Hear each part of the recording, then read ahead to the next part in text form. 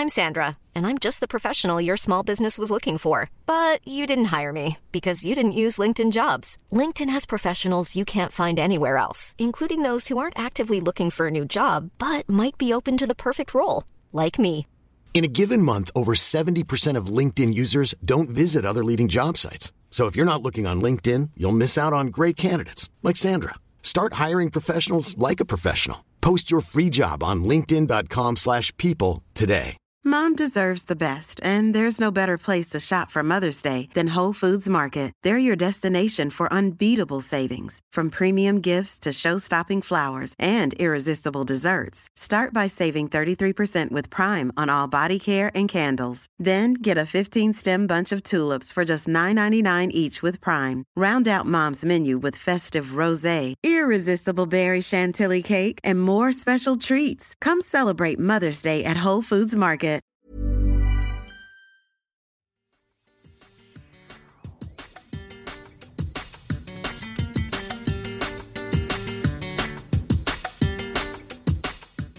Mételo Metropolitano, mételo Atleti, Carrasco, lo ha parado, rechaza el larguero, fuera el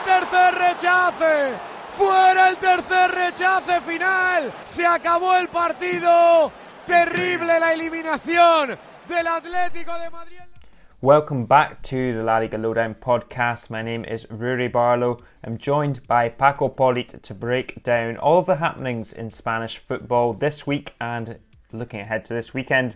But it has been a pretty traumatic week in Spanish football. 3 of the 4 teams in Spain's Champions League have gone out for the first time since the 90s, I believe. It's since before the Champions League. And so, yeah, pretty chaotic time. Barcelona obviously lost 3-0 to Bayern. Sevilla did get a 3-0 win, which more or less secures their Europa League place, but they are out. And Atleti at the death in, incredible circumstances, really, missing a penalty. They had a golden ticket to win that match, but they couldn't do it.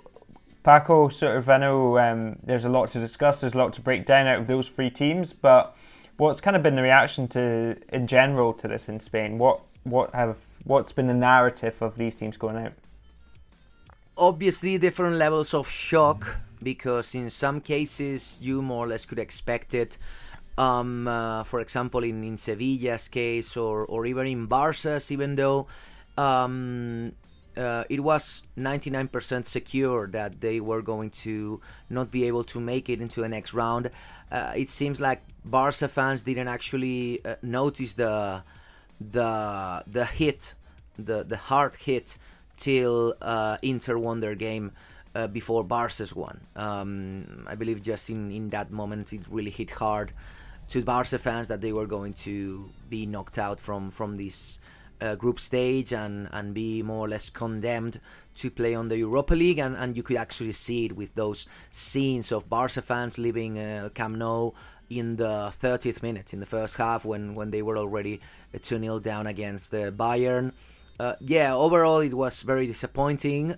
Sevilla more or less expected a similar outcome, and in the Atletico's case it was quite a bit more traumatic for the way it actually happened, with that 98th minute penalty, the bad stroke of bad luck, missing the pen, later hitting the post, and actually the third try, Carrasco being the one deflecting the goal. It was overall a very, very unlucky play for Atletico. And overall, if you think about the way they have played in these 5 games, it's deserved that the 3 of them are out of the next phase, of the next stage in the competition. But yeah, as I said, different levels of disappointment. In Atletico's case, much more traumatic.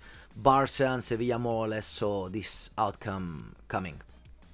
Yeah, and you talk about the trauma of this Atleti going out. That draw against Bayer Leverkusen, it's obviously been quite a shock, I think, for me included. I expected them to get the result in this case, but who's kind of taking the blame for this? Because, Atleti, with their resources, they should be getting through this group. There's just no bones about it. And same analysis for Barcelona. I mean, you can look at them and say they have the resources, they have the squads to beat Inter, but I think this Atleti one, yeah, as you say, because of the manner it happened, who's been sort of who's in the focus of the press right now at Atleti?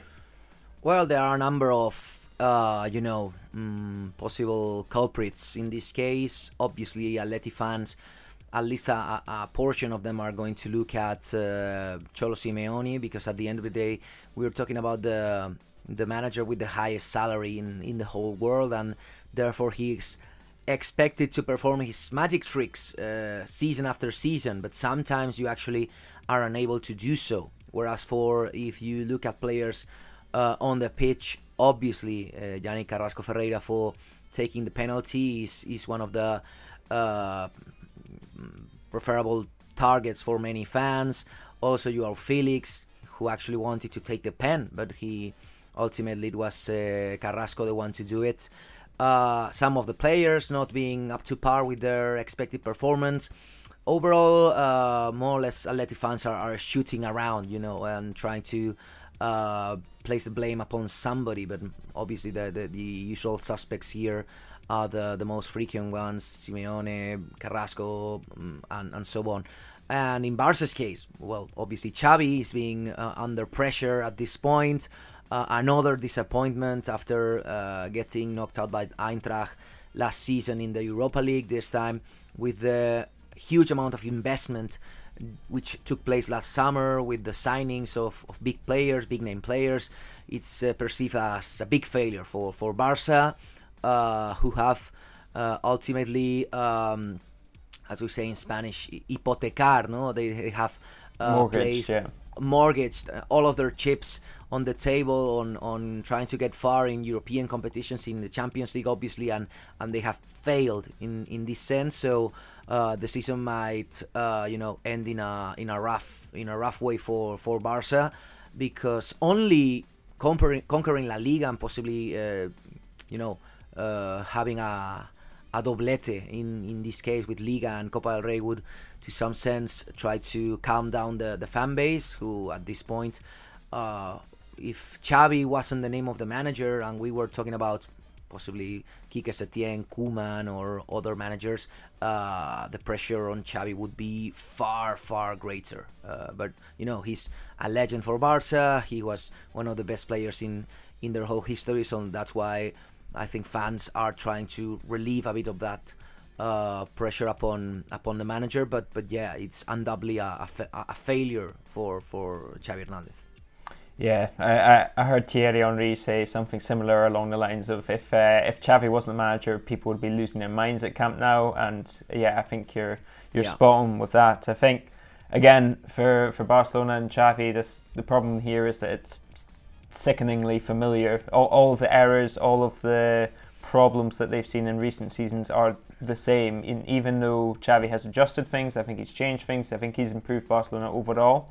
When it came to the big moments, they were the same, and they were the same against Bayern. I think I personally don't read too much into the Bayern result, because it's all very well playing for pride, and it's all very well sort of getting a good result for morale against the Bayern side, but once you go 1-0 down, that kind of motivation really, I think, it exits you. Both Diego Simeone and Xavi described these exits or their elimination as cruel. Is that fair, or were they not good enough? I don't think so. In Simeone's case, you could more or less understand where he's coming from with the way they were knocked out, with that, as I said earlier, penalty that they didn't get in, but you had, 4 games earlier to perform as you should perform and pick up the points that you actually needed. In Barca's case, I think that the list of excuses has been long and ineffective.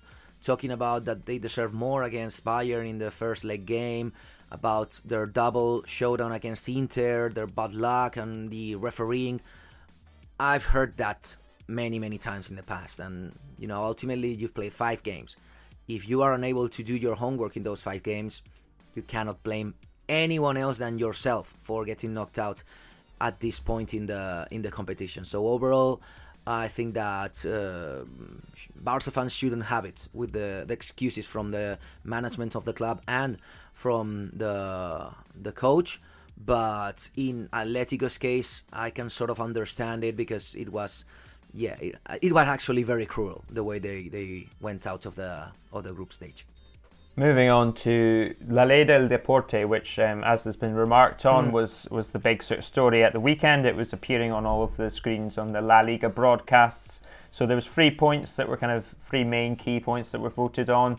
The RFEF still have to give La Liga sort of notice, and La Liga still have to give approval of any changes to sort of the league and to Spanish football that they want to make.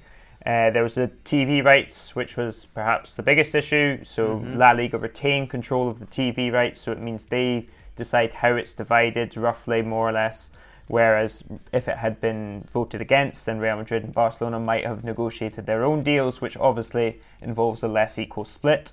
And then finally there was the Super League clause, which was not voted through. So the 39 of the 42 clubs wanted to this clause to be sort of voted through, so that if Real Madrid and Barcelona were to join the Super League, their La Liga license would be revoked, and effectively preventing them from starting a Super League. That didn't go through, and so it does leave that open. What's kind of been the reaction and the aftermath to that in Spain? There was strike action was threatened before this kind of vote went through, but that seems to have calmed down a bit, has it? Yeah, and I think that ultimately everyone has gotten out of this conflict more or less content and happy with the outcome, even though nobody has finished 100% happy with the way things were ultimately negotiated and signed. It comes down to a matter of money. At the end of the day, money is the motivation behind most of these changes that were being dealt with between the different parties. Obviously you have Barca and Real Madrid trying to push forward their Super League agenda, and at the same time the La Liga sides were trying to push forward their own motivations with the CVC agreement as the backdrop, and that was what got Javier Tebas quite nervous last week, because this Ley del Deporte, the sports law, if you want to say it in English, was trying to, in Tebas' opinion, undermine to some extent the agreement between La Liga and CVC, whereas Tebas actually wanted the Ley del Deporte to back it to some extent, at least in a legal way. So overall it was quite a complicated issue, very tricky to get all of the parties involved happy to some extent, and ultimately the politicians were able to just navigate between this turmoil and get to a middle ground where nobody's 100% happy, but at the same time nobody's 100% defeated, if you want to call it that way. Perfect. That's a lovely summary, Paco. I think on that note, we'll close up part 1, and we'll be back in just a few moments. But bear with us, and then we'll get to a preview of an exciting weekend of La Liga action. So don't go anywhere.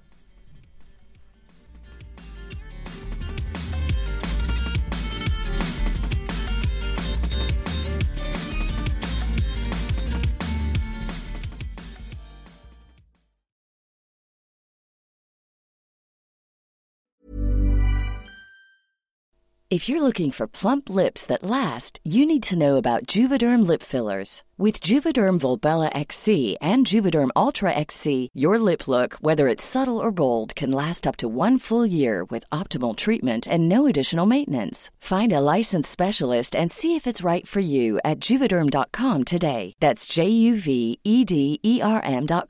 Add fullness to lips in adults over 21 with Juvederm Volbella XC or Juvederm Ultra XC. Do not use if you have severe allergies or a history of severe allergic reactions, or if if you're allergic to lidocaine or the proteins used in Juvederm. Tell your doctor if you have a history of scarring or taking medicines that decrease the body's immune response or that can prolong bleeding. Common side effects include injection site redness, swelling, pain, tenderness, firmness, lumps, bumps, bruising, discoloration, or itching. As with all fillers, there's a rare risk of unintentional injection into a blood vessel, which can cause vision abnormalities, blindness, stroke, temporary scabs, or scarring. For full, important safety information, visit Juvederm.com.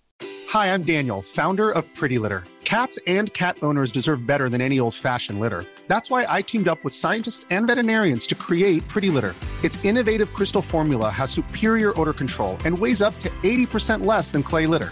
Pretty Litter even monitors health by changing colors to help detect early signs of potential illness. It's the world's smartest kitty litter.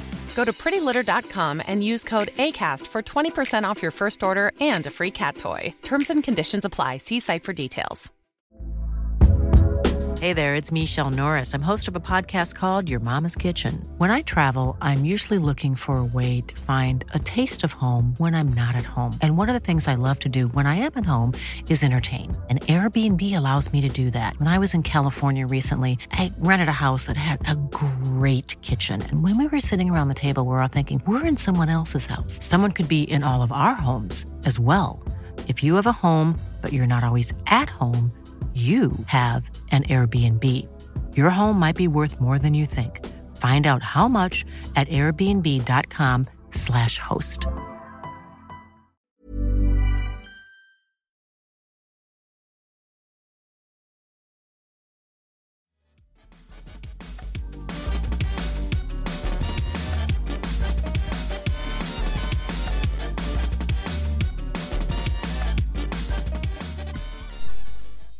Welcome back to the La Liga Lowdown podcast. I'm Rory Barlow, joined by Paco Polit. Normally we dedicate these kind of preview shows. We put them in two parts. We preview most of the weekend action in the first part, but given that there was so much going on, we decided to split it up this way. But there is one kind of standout tie, and it's in your house, so to speak. It's Valencia, Barca at Mestalla. Barcelona, as we've discussed, coming off a damaging defeat. Valencia struggling a little bit in recent weeks. How do you see this game going, Paco? Well, I think it can go both ways. It's true that Valencia have been struggling with a string of bad results against Elche, being unable to beat Mallorca and actually getting beaten by Mallorca last week. Many injured players in many different positions. Midfield, Ilaix Moriba is out. Nico Gonzalez cannot play against Barca because that clause, he's on loan by Barca, and we say in Spanish, cláusula del miedo, the fear clause by Barca. And at the back, problems for Chomert, problems for the Diakabi, who is going to be out the next 2 months. Overall, things not looking very bright for Gennaro Gattuso, but at the same time, they have been able to really perform well at home when they have had their, a positive night ahead of them. Cavani has been scoring left and right in the last few games. So overall, I think they have their chances against Barca, who might really, still be in pain after that knockout from the Champions League. Obviously, they will want to try to have a good game against Valencia because it's traditionally one of the away grounds where they suffered the most. Even when Messi was still in the team, they always had rough nights at Mestalla. Lewandowski will be their main point man in front. Let's see how the Mestalla fans receive once again Ferran Torres, a former Valencia player who didn't leave in the best terms with the fans. And yeah, I think that possibly Barca are far superior in their squad and possibly in their quality of their players. But if you look at the bench, I think both Gattuso and Xavi are more or less in the same place, in the sense that they are two managers with only one plan, a plan, and whenever the game goes uphill and things go south, they struggle to change things during the game, to be able to course correct at some point in the second halves, and they suffer for that. So overall, things are pretty balanced in the bench, and not that balanced, at least on paper, on top of the pitch. Last season, this match finished 4-1 to Barcelona, and it was a bit of a, I don't want to say coming out party, but they were sort of announced themselves a little bit. I thought that was one of their better performances last season. Yeah, turning point. Yeah, definitely a punto de inflexión, as the Spanish like to say. How do you think this Barcelona side's better than that side, which was Aubameyang up front and there's less resources? How do you see this Barcelona side in comparison to 6-7 months ago? I think they are better. They have better players, but at the same time, the injuries have been hitting them hard, especially at the back. And actually, I think a great deal of responsibility of them getting knocked out in the Champions League is for the injuries they have suffered in the first couple of months at the back. Xavi had to use Gerard Piqué as a resource when he didn't actually plan on playing him anything. He was going to bench him at least till January, and Piqué was a starter in many games because of the injuries of his teammates, and that has been the main problem for them. I think that they have a better squad. I think that they play better, and especially they have a top level number 9 in Lewandowski, and that is the main difference between this season's Barca and last season's Barca. But even though they play better and they have a better squad, it hasn't been enough. At least they haven't been able to clear the bar that was set for them at the beginning of the season, and that's why I think they might come to Mestalla with that kind of vengeance sensation or revenge personality in order motivation in order to turn things around, because many doubters have appeared in the last few days after their demise in the European competition. Short and sweet. If Valencia have a chance, it will be because they do what right? Because they managed to play differently to their only play style shown at the moment. Valencia will win the game if they are able to impose their play style, and when things go differently, if they learn to suffer at the back, if they learn how to defend, if they learn to go down to the mud, to get gritty, to drive forward, and to have personality. If they are able to do that, they might get something positive out of the game. Fascinating stuff. Two teams that do not know how to suffer. I'd say Real Sociedad and Real Betis have been fairly good at doing so far this season, but injuries starting to pile up. These two teams are the Sunday night partidazo. Betis, they've just lost Joaquin, they've lost Guido Rodriguez. We're not quite sure how serious that is, but we know that they've been missing a few players already. Real Sociedad, Ian Munoz, Mohamed Ali Cho, Oyarzabal, obviously, Sadiq, obviously, long-term injuries. Mm-hmm. How do you see this one going? Because it's two teams that are kind of being stretched squad-wise, but they're two teams that have been in good form, certainly up until last week for Real Sociedad. Yes, especially as they, whenever fans or listeners are enjoying this chat, Real Sociedad are playing, only a couple of days earlier against the Omonia, and obviously Real Betis, they are having their own effort with that win against Ludo Goretz, 1-0 away from home. By the way, the goal was scored by Fekir. But yeah, I think it's obvious that when you have squads which are not really used to this kind of strain on their physique, like Betis and Real Sociedad, you get to this point. This season has an advantage, which is the World Cup break mid-November, which will allow many of those players to recover and get in tip-top shape once again. But again, in January you will have a load of games to play, and in February, because it's Copa del Rey time and so on. Especially if both of these teams are able to move over to the next round in the Europa League, they are going to suffer. But at this point, I think most of the players are at a level where they are able to play twice per week, more or less consistently.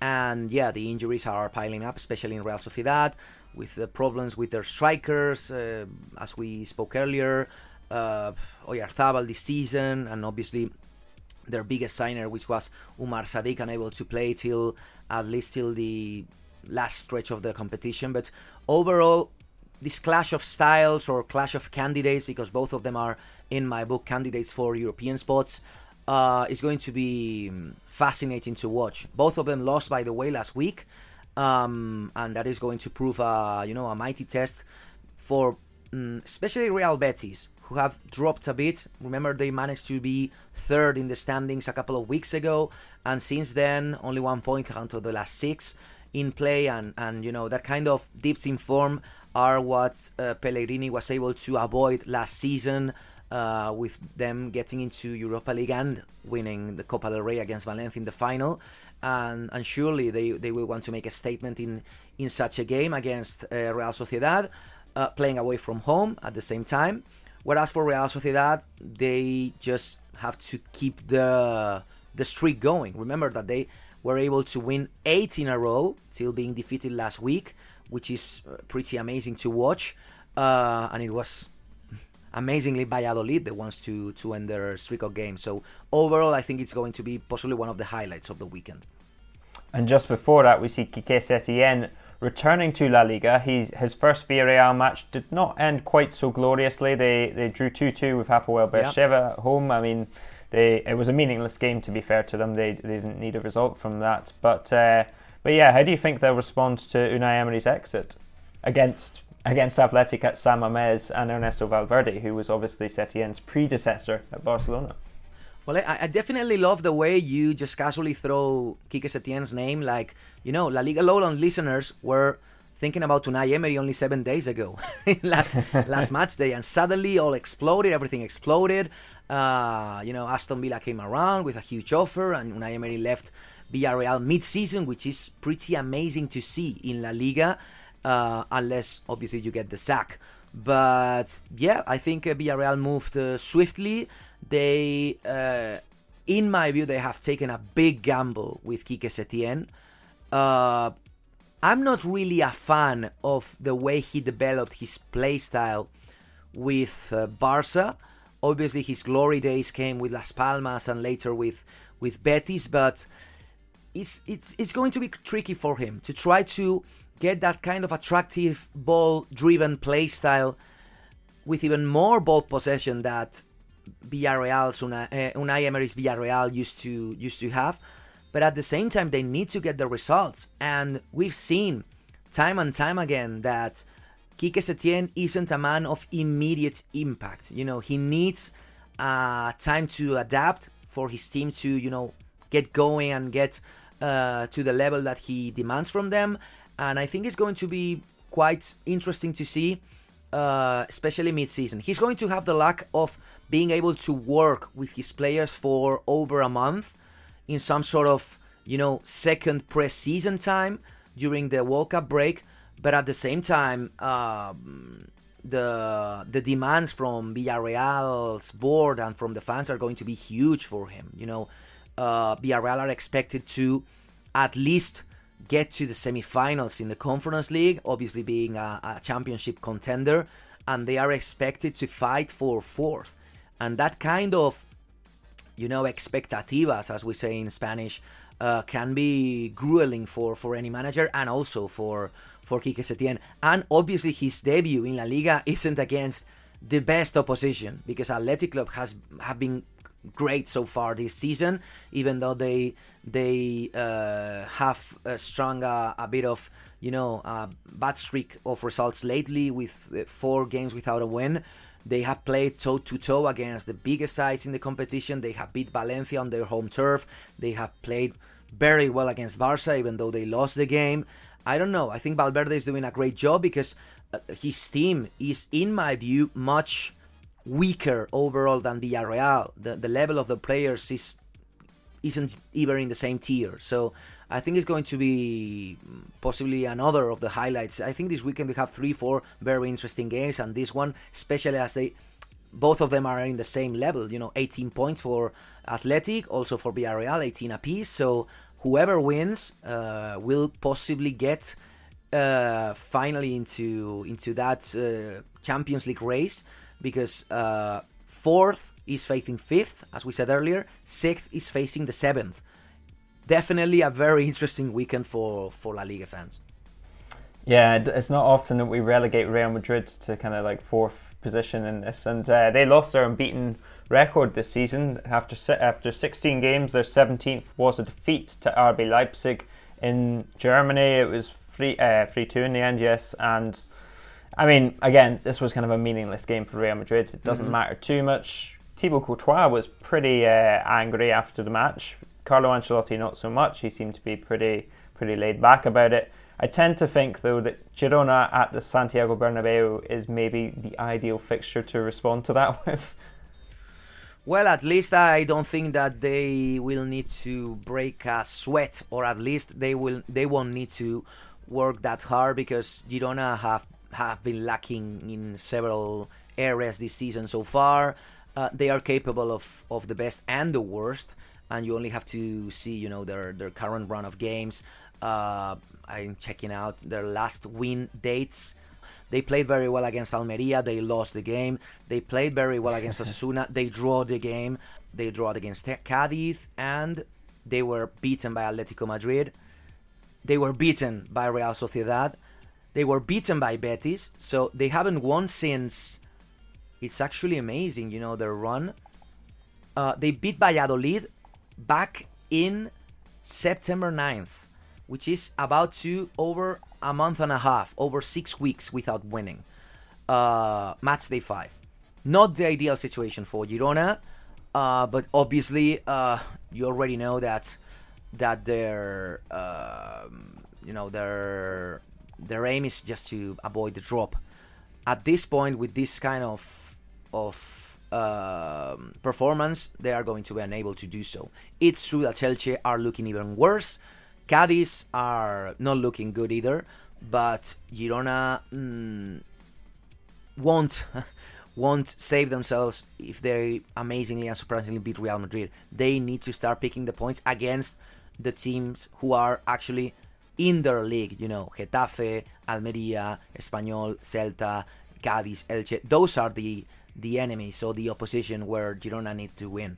But against Real Madrid, the chances are obviously slim to none, especially if you see the form of both sides. Yeah, Girona, they're stuck in the Michel Sanchez conundrum of being really good in the second division, playing really nice football, and getting to La Liga, continuing to play nice football, but still struggling to get results. And it'll be interesting to see if they maintain faith in him. There's another 6 games that we've not touched on, so I'm just going to run through them. Mallorca Espanyol on Friday night. The lunchtime kickoff on Saturday is Almeria Celta Vigo. Cádiz hosts a wounded Atletico Madrid. Sevilla Rayo Vallecano precedes the Valencia Barcelona tie at Mestalla. Sunday's action kicks off with Osasuna at home to Valladolid, who are on a good run of form. And then on Monday night, the Monday night fixture is Elche Getafe, a glamour tie, I'm sure you'll agree. Is there anything that sticks out to you here in terms of points of interest, or do you have sort of a pick of the weekend in terms of a match to give us, Paco? If I go to the drama side of things, Elche Getafe is definitely the way to go Monday night, because there's plenty of drama to spare. And if I have to think about a fun game to watch, Mallorca Espanyol, because of the way both teams play. I was very impressed by Mallorca last week against Valencia. I think Aguirre was able to turn around the game with the subs and the way he read the developing of the game in the second half. And I like Espanyol. I like Diego Martinez. I like the way they play, even though the results aren't trickling in. So yeah, Mallorca Espanyol, fun to watch. Elche Getafe, dramatic to watch. Perfect, excellent. I think that rounds off our preview nicely, Paco. Unless you've got any further thoughts. Regarding the rest of the games, really, I'm worried about Celta. The drop in form of Celta in the last month and a half has been very, very acute, and I don't think that the manager should be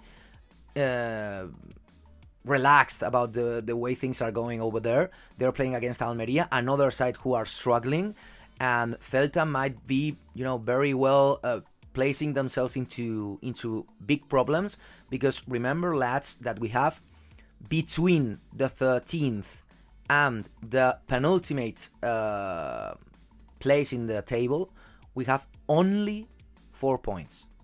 You have 7 teams in the fray with only 4 points between them. So, yeah, Celta, if they continue this way, they might find themselves in the relegation battle sooner than later. So I think that Chacho Coudet should be a bit worried about what is happening. Yeah, things getting a little bit desperate for Celta, who apparently the players and Coudet asked the president if they could have Denis Suarez back, even just till January, just to help them out. So yeah, that shows you the level of desperation. Obviously, Carlos Mourinho said no, but yes, perfect. Thank you very much for your time, Paco. Thank you very much for your astute analysis, as always. Thank you. I will direct the listeners to our Twitter feed at LaLiga Lowdown on Twitter. If you've not been there, I don't know why you haven't, but we'll be covering everything across Spanish football over the weekend there. So on that note, I will bid the listener adios, and many thanks for joining us. Enjoy your Spanish football this weekend.